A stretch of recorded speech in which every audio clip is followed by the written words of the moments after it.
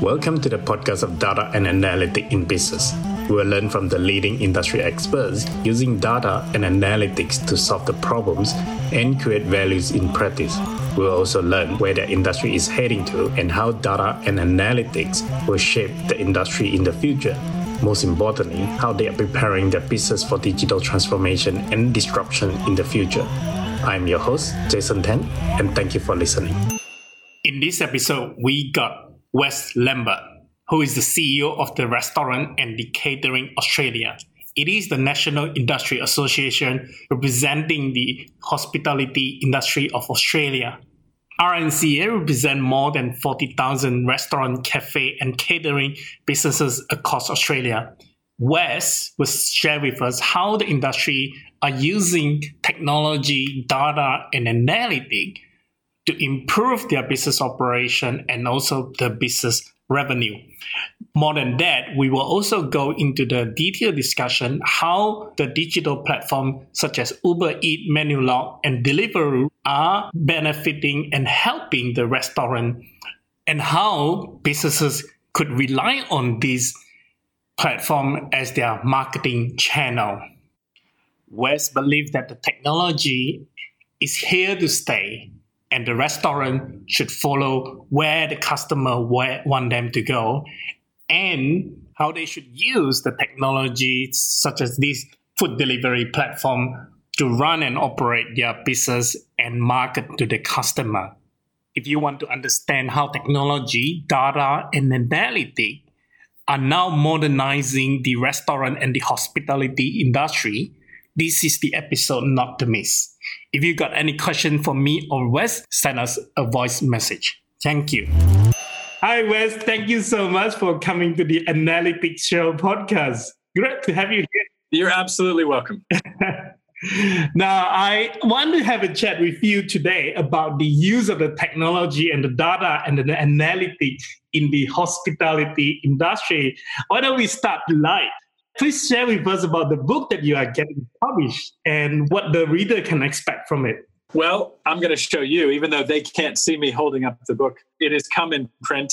The title is Saving Hospitality One Venue at a Time, the 7 Pillars to Pivoting Your Business Through a Crisis. And basically what I do is drawing upon my over 30 years of hospitality experience, and most recently as the CEO of Restaurant and Catering, lobbying local, state, and federal government for changes ranging from industrial relations to, as recently as this week, working with the New South Wales government on the restrictions that were announced today to restaurants in New South Wales. And in this book, I very much lay out some industry key strategies to pivoting through a crisis, as well as sharing some stories from other hospitality leaders in Australia and abroad who have pivoted through many different types of crises to ensure that their businesses survive and thrive into the future. Good stuff. I think your practical experience and also being the CEO of the Restaurant and the Catering Association would certainly be helpful in advising a lot of those restaurants. My question for you is then, what does the role of a CEO of the RNCA, Restaurant and Catering Association, entail, and what are your major responsibilities? Well, Restaurant and Catering Australia is an industry peak body. Peak bodies are the industry associations that represent the larger industries in Australia. Other peak bodies include retail peak bodies, hotel peak bodies, pharmacy, medical, accounting. Those are the peak body industries that you would typically see something like restaurant and catering. So we represent the interests of every restaurant, cafe, caterer, small bar, coffee shop, and function venue in the country. Now, they may or may not be members of Restaurant and Catering Association. However, we represent their interests. And so many members will tell us that they join because they want to have a voice in how they're represented to the government. So the main role of restaurant and catering is advocacy. And advocacy plays its best role and its best part during crises. And Australia has been going through a crisis almost for a year now. We had the worst drought, then bushfires, then floods, and now pandemic. And that is when industry associations shine, is when businesses need that advocacy. They need us to be representing them to the government for things like JobKeeper, for things like the $554 million stimulus package in Victoria with $30 million for hospitality. It's things like industrial relations and sitting on the wage lobby groups working towards solutions to simplify the restaurant award. It's things like ensuring that the regulations during the pandemic are not too onerous. So in states like Queensland, there's a checklist and an industry plan that businesses fall under. In New South Wales, we work very closely with the government on their COVID safe plans, the same in Victoria, the same in South Australia. Western Australia had the AHA, which took most care of that, of the industry on the west. The same in Northern Territory, which doesn't have very many restaurants. And Tasmania also picked up some of our COVID safe best practices. So ultimately, my role is running all of that. So we have multiple departments. We have our membership, which is not only getting new members, but it's also managing and relationship management with those members, as well as providing them with information on a first line. And those are offices in every state. Then we have partners and sponsorship department, which deals with our business partners who work alongside restaurant and catering to decrease the costs for restaurant members and the industry in total. We have our training and education department, which delivers micro-credentials. We're also an RTO, so I'm the CEO of an RTO, ASQA compliant. And they also tender for our projects that we work on in every state in Australia. We have policy and IR department, which is the government relations and advocacy we talked about, as well as the industrial relations side. We are an industry body that's regulated by the ROC. We can argue in front of Fair Work. And finally, we have then the administrative function, which is accounting, finance, and head office function. And so I run each of those departments. They have heads that manage them, but I'm the leader of that group of people. My major duties are ensuring that the vision and mission, goals and objectives of restaurant and catering are met, and reporting directly to the board. I get very, very busy in times of crisis, today especially, with some announcements out of New South Wales, and certainly spend a lot of my days dealing with things that come at restaurant and catering quickly, but also planning and working on things that are more long-term for the association. I think it's good to have the association looking after their interests. And I know that you are serving as an advisor to help Queensland in recovering the economy and also New South Wales in building a world-class 24-hour economy. Do you think both state governments see digitization and data playing a vital role in achieving their objective? So I have said this all along, that technology is here to stay and that businesses need to uptake that technology. And I'll make an example in my book of that. At the beginning of World War II, all planes were propeller driven. And just a few years later, all planes were jet engine driven. And while there are still propeller planes, where would we be as a world, as a country, if we didn't have jet engines? And so don't be a propeller. So when a crisis is presented to you, whether it is self-made or whether it is an outside crisis like a pandemic, you have to become a jet engine. And when people are locked down in their homes, when your bums on seats capacity is limited, when there are restrictions in place that require businesses to think about different revenue channels, technology must be used, must be taken up in order to become that jet engine. Great stuff. So over the last 5 years, we have seen a wave of digital platform in serving the hospitality industry. Now, from the customer perspective, this includes the food delivery, ordering, table booking, etc. How the industry as a whole is feeling about all this innovation now? It is an interesting phenomenon, technology and disruption, and how businesses deal with that disruption. Ultimately, it's consumer driven. So pre-COVID, about 8% of all restaurant revenue was delivery. And there were about 4 million people that had some type of delivery app on their phone. Currently, today, less than a year later, there are 7 million downloads of some type of delivery app. And there was a peak where nearly 100% of all restaurant dining was delivery. That's takeaway, self-delivery, or app delivery. And it has settled down to about between 25 and 30% of the industry, depending upon what jurisdiction you're in. And this is because consumer behavior has changed. It takes approximately 66 days to change a habit. And since the lockdowns and the restrictions have been going on for months, consumers' patterns, consumer behavior, they've changed. Their habits have adjusted to the new normal. And so it's very important that restaurants, even restaurants that swore that they would never do any kind of delivery or uptake any technology whatsoever, must become a jet engine. You cannot stay a propeller. Ultimately, if the consumer wants it delivered, even if you're fine dining, then you must pivot your business to deliver your product the way consumers want it to be delivered. Now, that can be in many formats.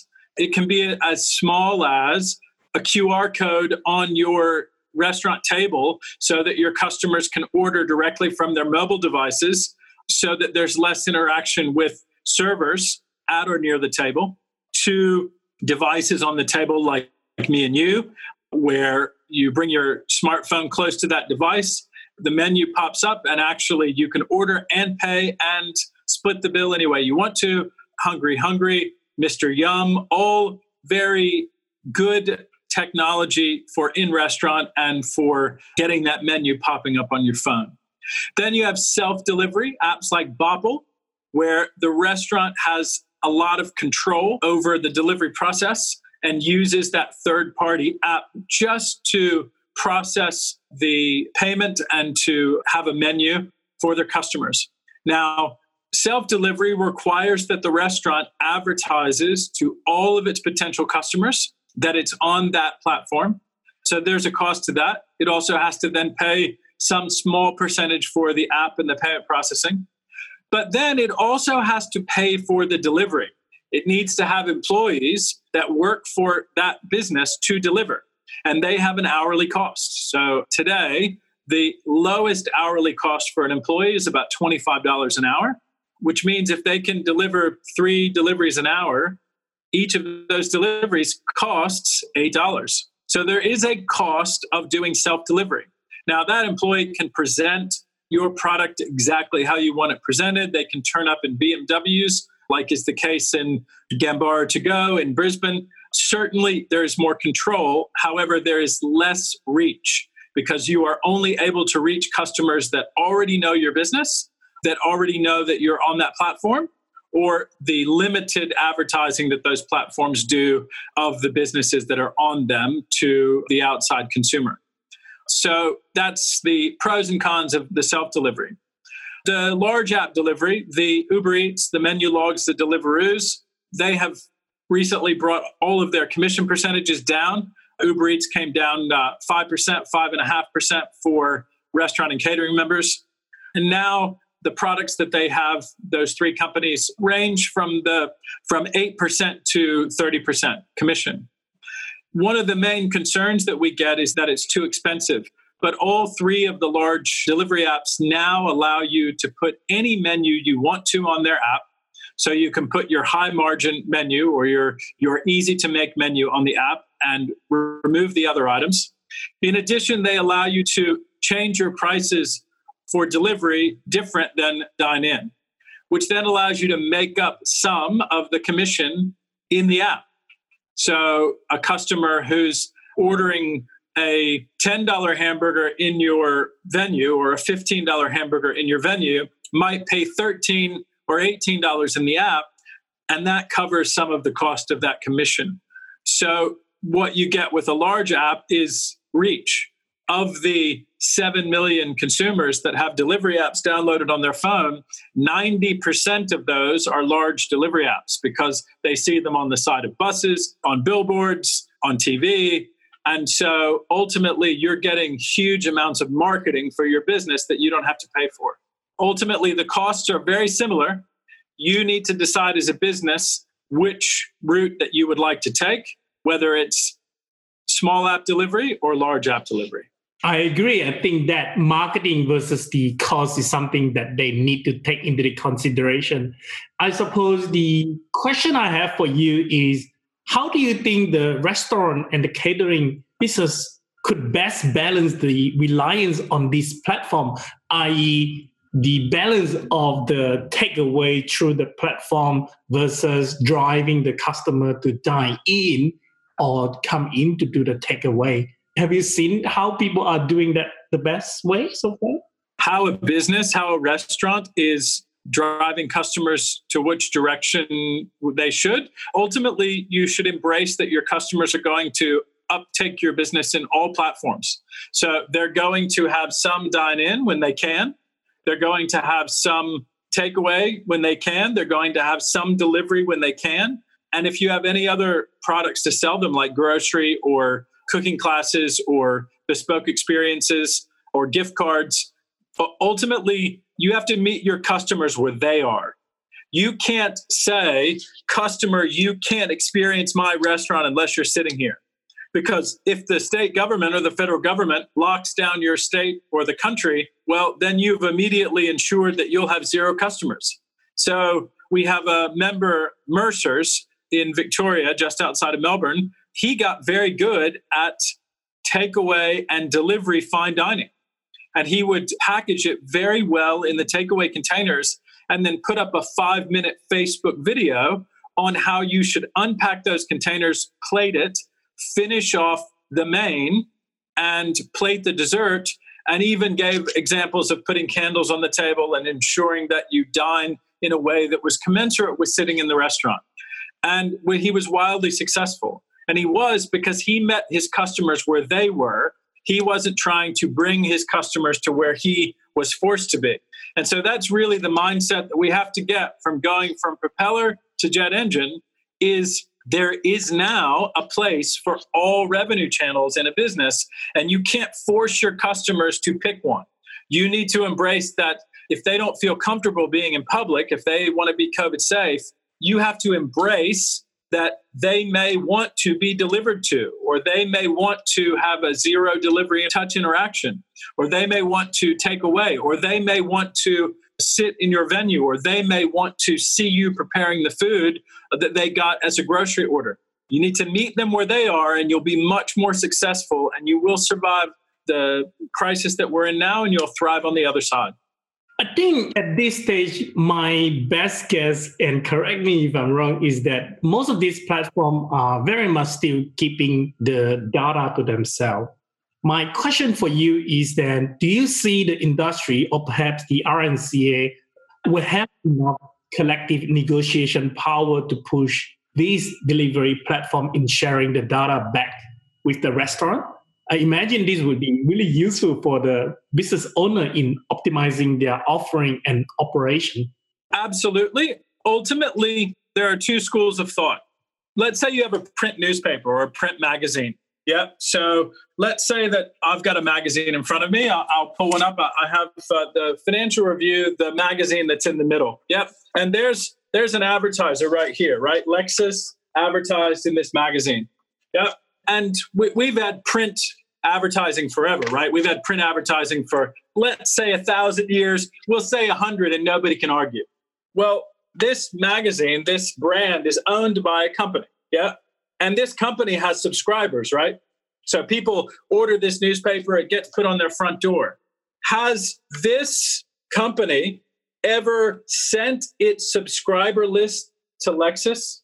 Has it ever provided Lexus with every single one of the people who bought this newspaper?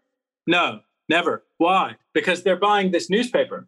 They're buying this newspaper, and because the newspaper has a brand, Lexus, which also has a great brand, wants to advertise in that newspaper. But the medium doesn't share the subscriber list with the advertiser. Yes?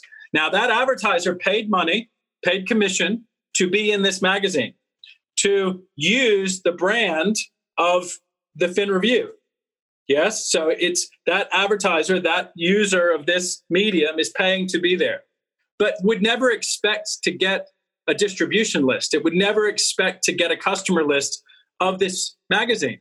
So when you look at delivery companies who spend billions and billions and billions of dollars to get that brand name out there into the marketplace, to get people to download that newspaper / application / magazine onto your phone so that you will go to Uber or Deliveroo or Menulog to order food from restaurants, why is it now that there is an expectation from the advertisers, from the users of that medium, that platform, that there's a forced situation where the medium is bad if it doesn't give you its list of subscribers?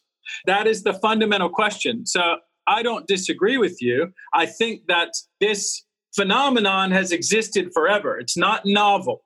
It's just no one explains it that way. It's not a novel idea. There have always been mediums or deliverers of information that businesses would aggregate to with their advertisements of their products to be sold. And for all of time, those mediums have not shared information with those advertisers of products. And so, yes, we're in a digital economy, and yes, it is important that information is shared. But those for-profit companies, even the self-delivery apps, which are smaller, that don't share the customer information with the advertising businesses, they would very, very quickly lose their purpose. And their purpose is providing a medium for businesses to get their product out to the consumer. They would very quickly not be needed anymore for reaching customers. And you would have a disconnect where the medium, the newspaper, the TV show, the radio station, the delivery app would no longer be necessary because the businesses would want to contact the consumers by themselves. But then you have the logistics problem. Well, if I can contact the customers, how do I get new customers?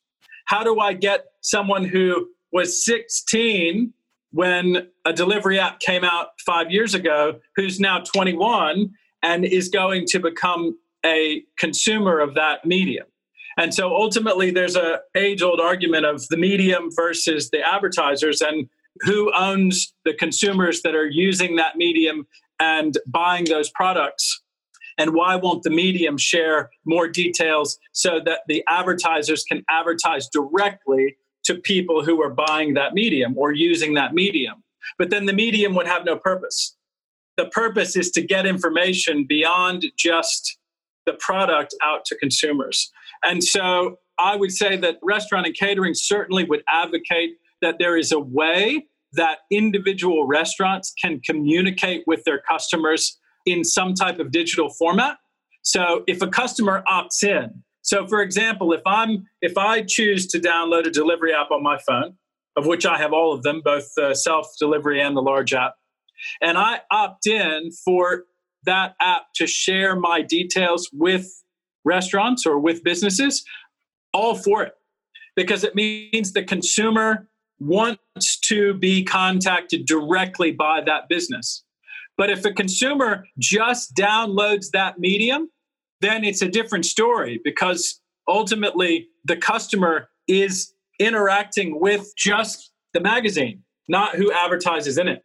And so there's not an instantaneous assumption that that consumer wants to be advertised by that business, right? So it needs to be an opt-in situation. And if we have an opt-in situation, then you can't stop that from happening. If I as a consumer want that individual restaurant that's 4 kilometers from where I am to contact me directly, then absolutely I should have the right to do that as a consumer, but also as the business. I think what you were describing from the marketplace and the platform perspective, that is what they call the leakages. So as the water goes through, it goes out because the restaurant or the seller would then want to contact the buyer directly. And that is how the leakage would happen. From the platform perspective, they certainly wouldn't want to have that situation as you were describing. And I suspect that from the Privacy Act perspective itself, the regulation, it probably would also stop the seller to contact the buyer directly, simply because they have got those details. I suppose my other perspective of that is it maybe is not so much about sharing the subscriber details, i.e. the buyer details, that list of the subscriber, but rather it's more about the aggregating of the data. As a platform, they have thousands and thousands of the restaurants in the certain area that they would say, this is what we found from the aggregate data perspective, that what works well in terms of the hour of the delivery, what works well in terms of the type of the food being delivered that it still stay warm when it is delivered to the consumer. It is that sort of the aggregate data. Do you think that the seller, like the restaurant who use the platform, would be able to expect sometime in the near future or the future to be able to have that sort of aggregate data in helping them optimizing? And I suppose the way that if we look at from the marketplace perspective, then is what does one marketplace, whether Uber, Menulog, or Deliveroo, it is something that they could consider as a value-added service in locking in or in making the restaurant to be preferred using their services than the other. I agree with you wholeheartedly. The whole point of having a large data aggregator, any company, is to use that data to improve its relationships. So one can't exist without the other. This magazine won't exist if there's no advertisers, right? Which is why so many print magazines are now out of print around Australia, because the advertisers didn't want to advertise in there anymore, right? So an entire industry is dying, print advertising, because advertisers only want to advertise digitally. So printing is going away. But printing is an amazing employer of people, and it's a great industry, and it's been around forever, but it's dying because it's becoming a jet engine, which is digital advertising, SEO and smartphone and all kinds of things, targeted advertising, all kinds of changes. And so ultimately, delivery apps, both self and large, they can begin to predict customer behavior. And they can also determine what food types are missing or oversaturated in a particular area.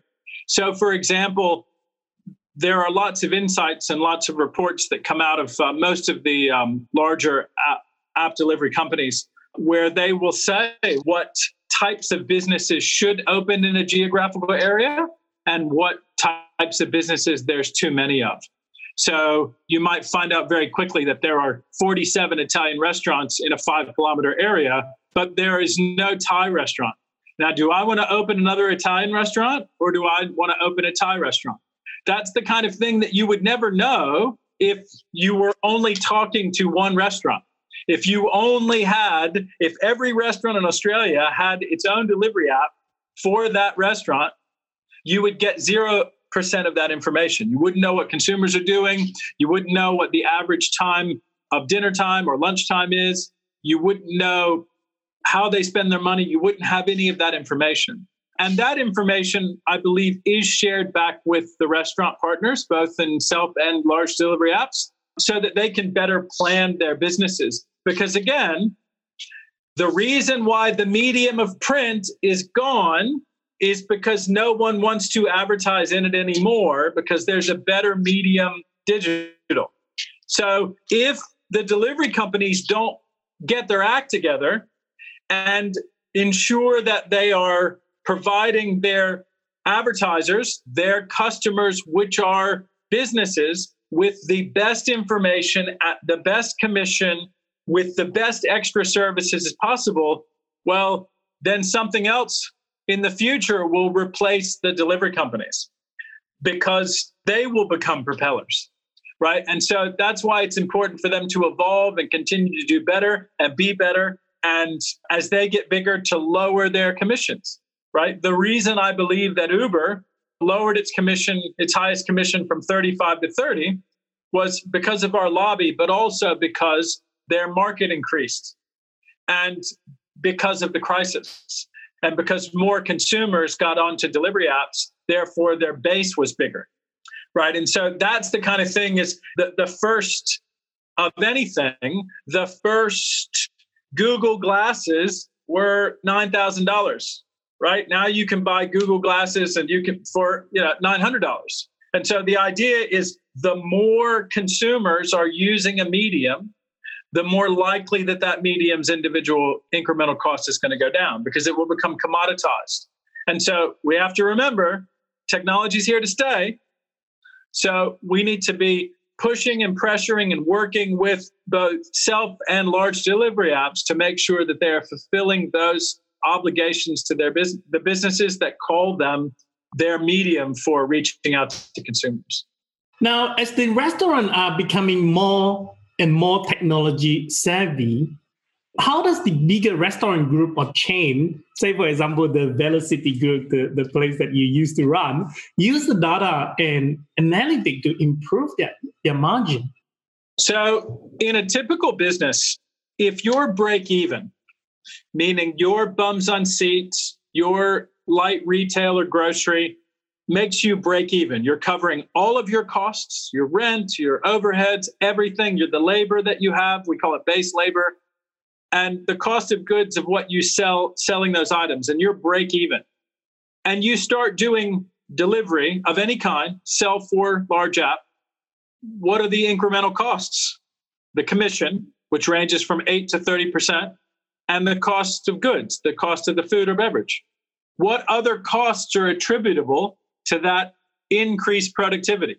None. You've already covered your rent. You've already paid the phone bill, the insurance. You've paid your managers, your base labor. Maybe you have a little extra labor, maybe. But on incremental additional sales over break even, you make a much higher margin than you do on your first sale of the month, right? Once you hit that break even level, then it's just variable costs. So the margin on incremental revenue is much higher.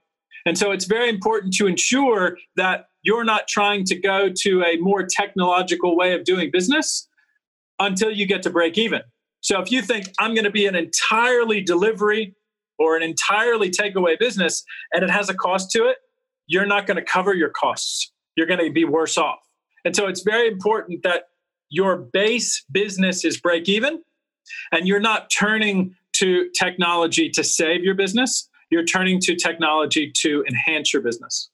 I want to go back to the earlier of the conversation where you suggested or you mentioned some example where the customer would now be able to order the food directly from their phone, either scanning from the QR code, etc., and that limit the contact with the server.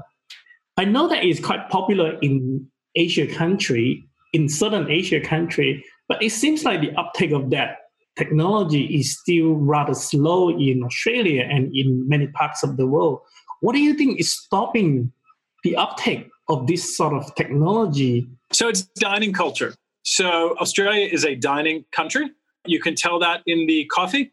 Baristas are very well trained and there's no drip coffee. For the most part in Australia, it all comes from an Italian coffee machine. And dining is the same. Pre-COVID, 36% of meals were eaten out of home, which means that Australians love to dine out.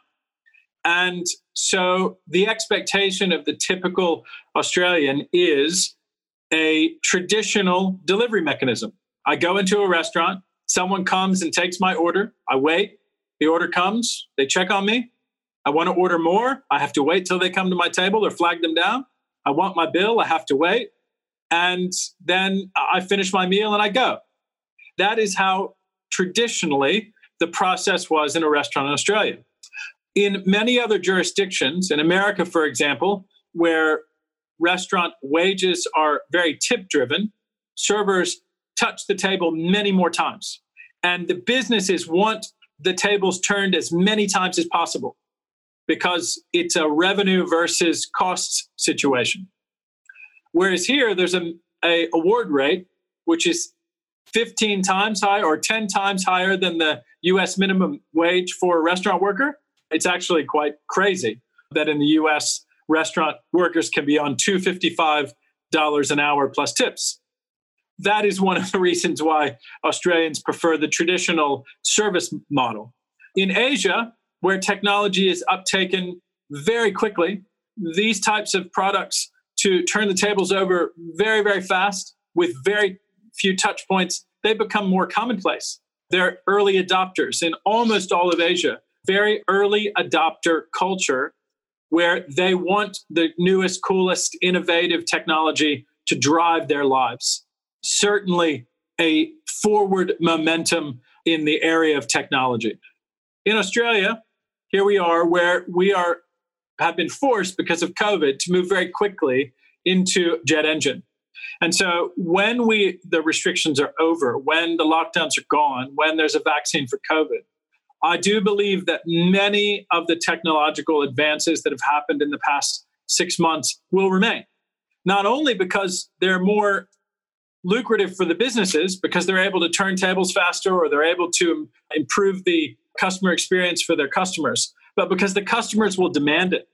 They will say, I want less interaction with servers. I want less interaction with individuals. I want things to be more instant, and I want them to be less touch points. And I also want to be able to have businesses meet me where I am and deliver things to me or deliver me goods and services in the way that I want them to. And that has changed. And so I do expect that the uptake of technology and using that data will certainly prevail in the hospitality industry in Australia. I want to go to the back end a little bit. The back end as in like the part of running the operation. Now, from the supply chain and the logistic perspective, there has been a rise of 3PL, i.e. the third-party logistic, and also the 3PL cold storage warehousing. How well are the restaurants in using these sort of services, or to some extent, take it further by integrating their data and their system with this 3PL cold storage warehousing and platform in streaming the entire business operation? That's a big question. Ultimately, because of the more traditional way that Australian businesses operated, and also because the industry is very segmented and fragmented. Segmented and fragmented means that each segment of the industry, accommodation, food service, operates differently and under its own rules, and is very small to medium. 93% of restaurants, cafes, caterers, small bars, and coffee shops in Australia are independently owned and single unit businesses. They don't and wouldn't normally use any software or data or technology to communicate with their suppliers. They would be running such a lean business in a local area, mom and pop businesses. They wouldn't have a need or wouldn't think that they had a need to do that. The other 7%, they actually do it quite well, and they are the industry leaders in the country and in some cases the world on integrating themselves in with their suppliers. However, unlike Europe, unlike America, unlike Asia, where private equity owns lots and lots of restaurant groups, this is very uncommon in Australia, that groups will own multiple locations. In fact, I can count on one hand or two hands the number of large groups that are out there that own a lot of restaurants. There are some groups out there that have portfolios of pubs, hotels, restaurants in total, but very few have multiple restaurants that aren't quick service. Quick service is a standout of that. So our franchise, the franchise model, that certainly is different than the restaurant model. And so there has not yet been as much of an uptake into the supply chain integration that you're speaking about. Right. My next question is more on the RICA.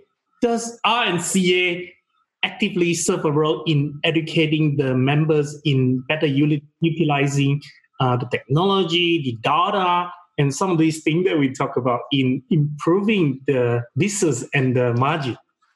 So we do actually have micro-credentials that we're developing right now. We're calling them Restaurant 101, 201, 301, and 401. on how to better run your restaurant. From the beginning is 101 and how to open one, to 401 is, how do you menu engineer so that you're getting the highest margin out of your restaurant. And you can only do that with data.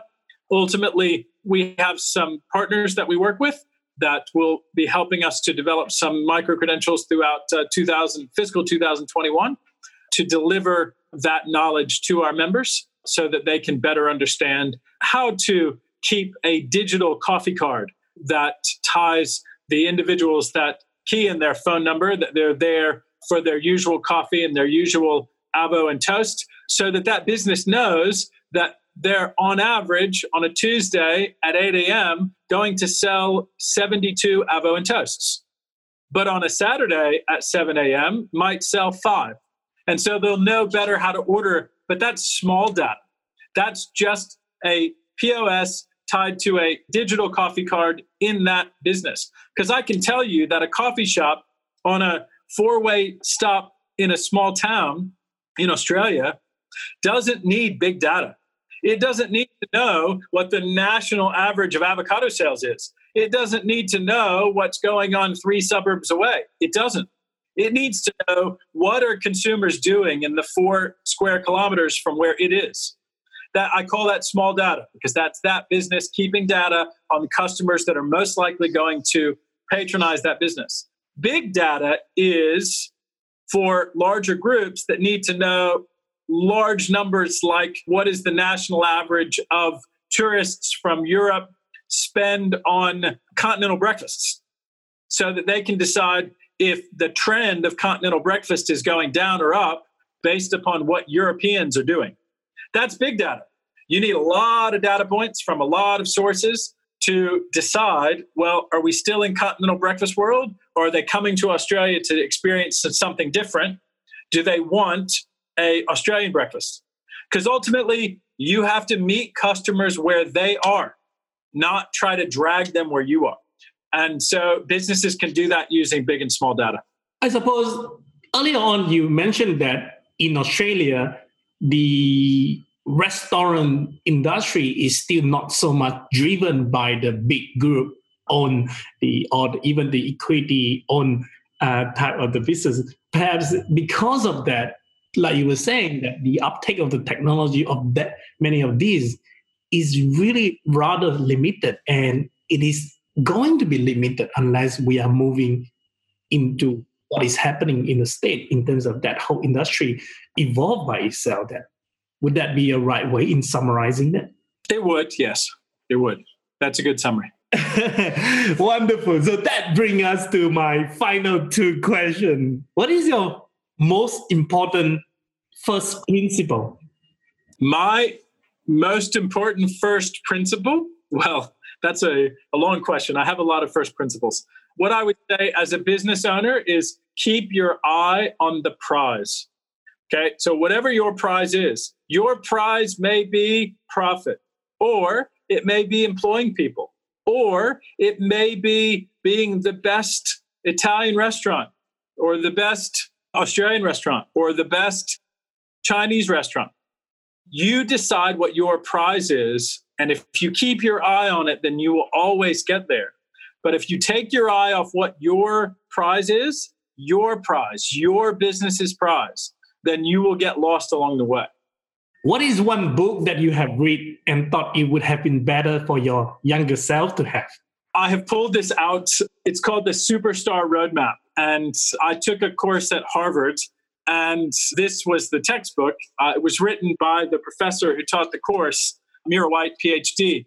And I wish I had read this book when I was in my 20s. It's certainly, in fact, I made many, many notes in this book and many highlights, and certainly learned a lot about what I should have done many years before. And I think a lot of that turns up in my book about things that I've learned in the past about how anyone can get through a career or get through a business or get through life a little better. I think a few things that I learned from this book, but also have tried to practice for the years since I've taken this course, is knowing yourself and also seeking mentorship, which I find are very important. You need to know who you are, and what your values and motivators are. But you also need to build a power base and have mentors that are outside of your partners, spouses, friends. They need to be business people that are either in similar businesses or different businesses that can really help you, can be your compass that helps you to head in the right direction when it comes to running your business. I agree. Thank you so much, Wes, for sharing all of these knowledge and expertise about how technology are evolving in the hospitality industry. Thank you so much. Thank you.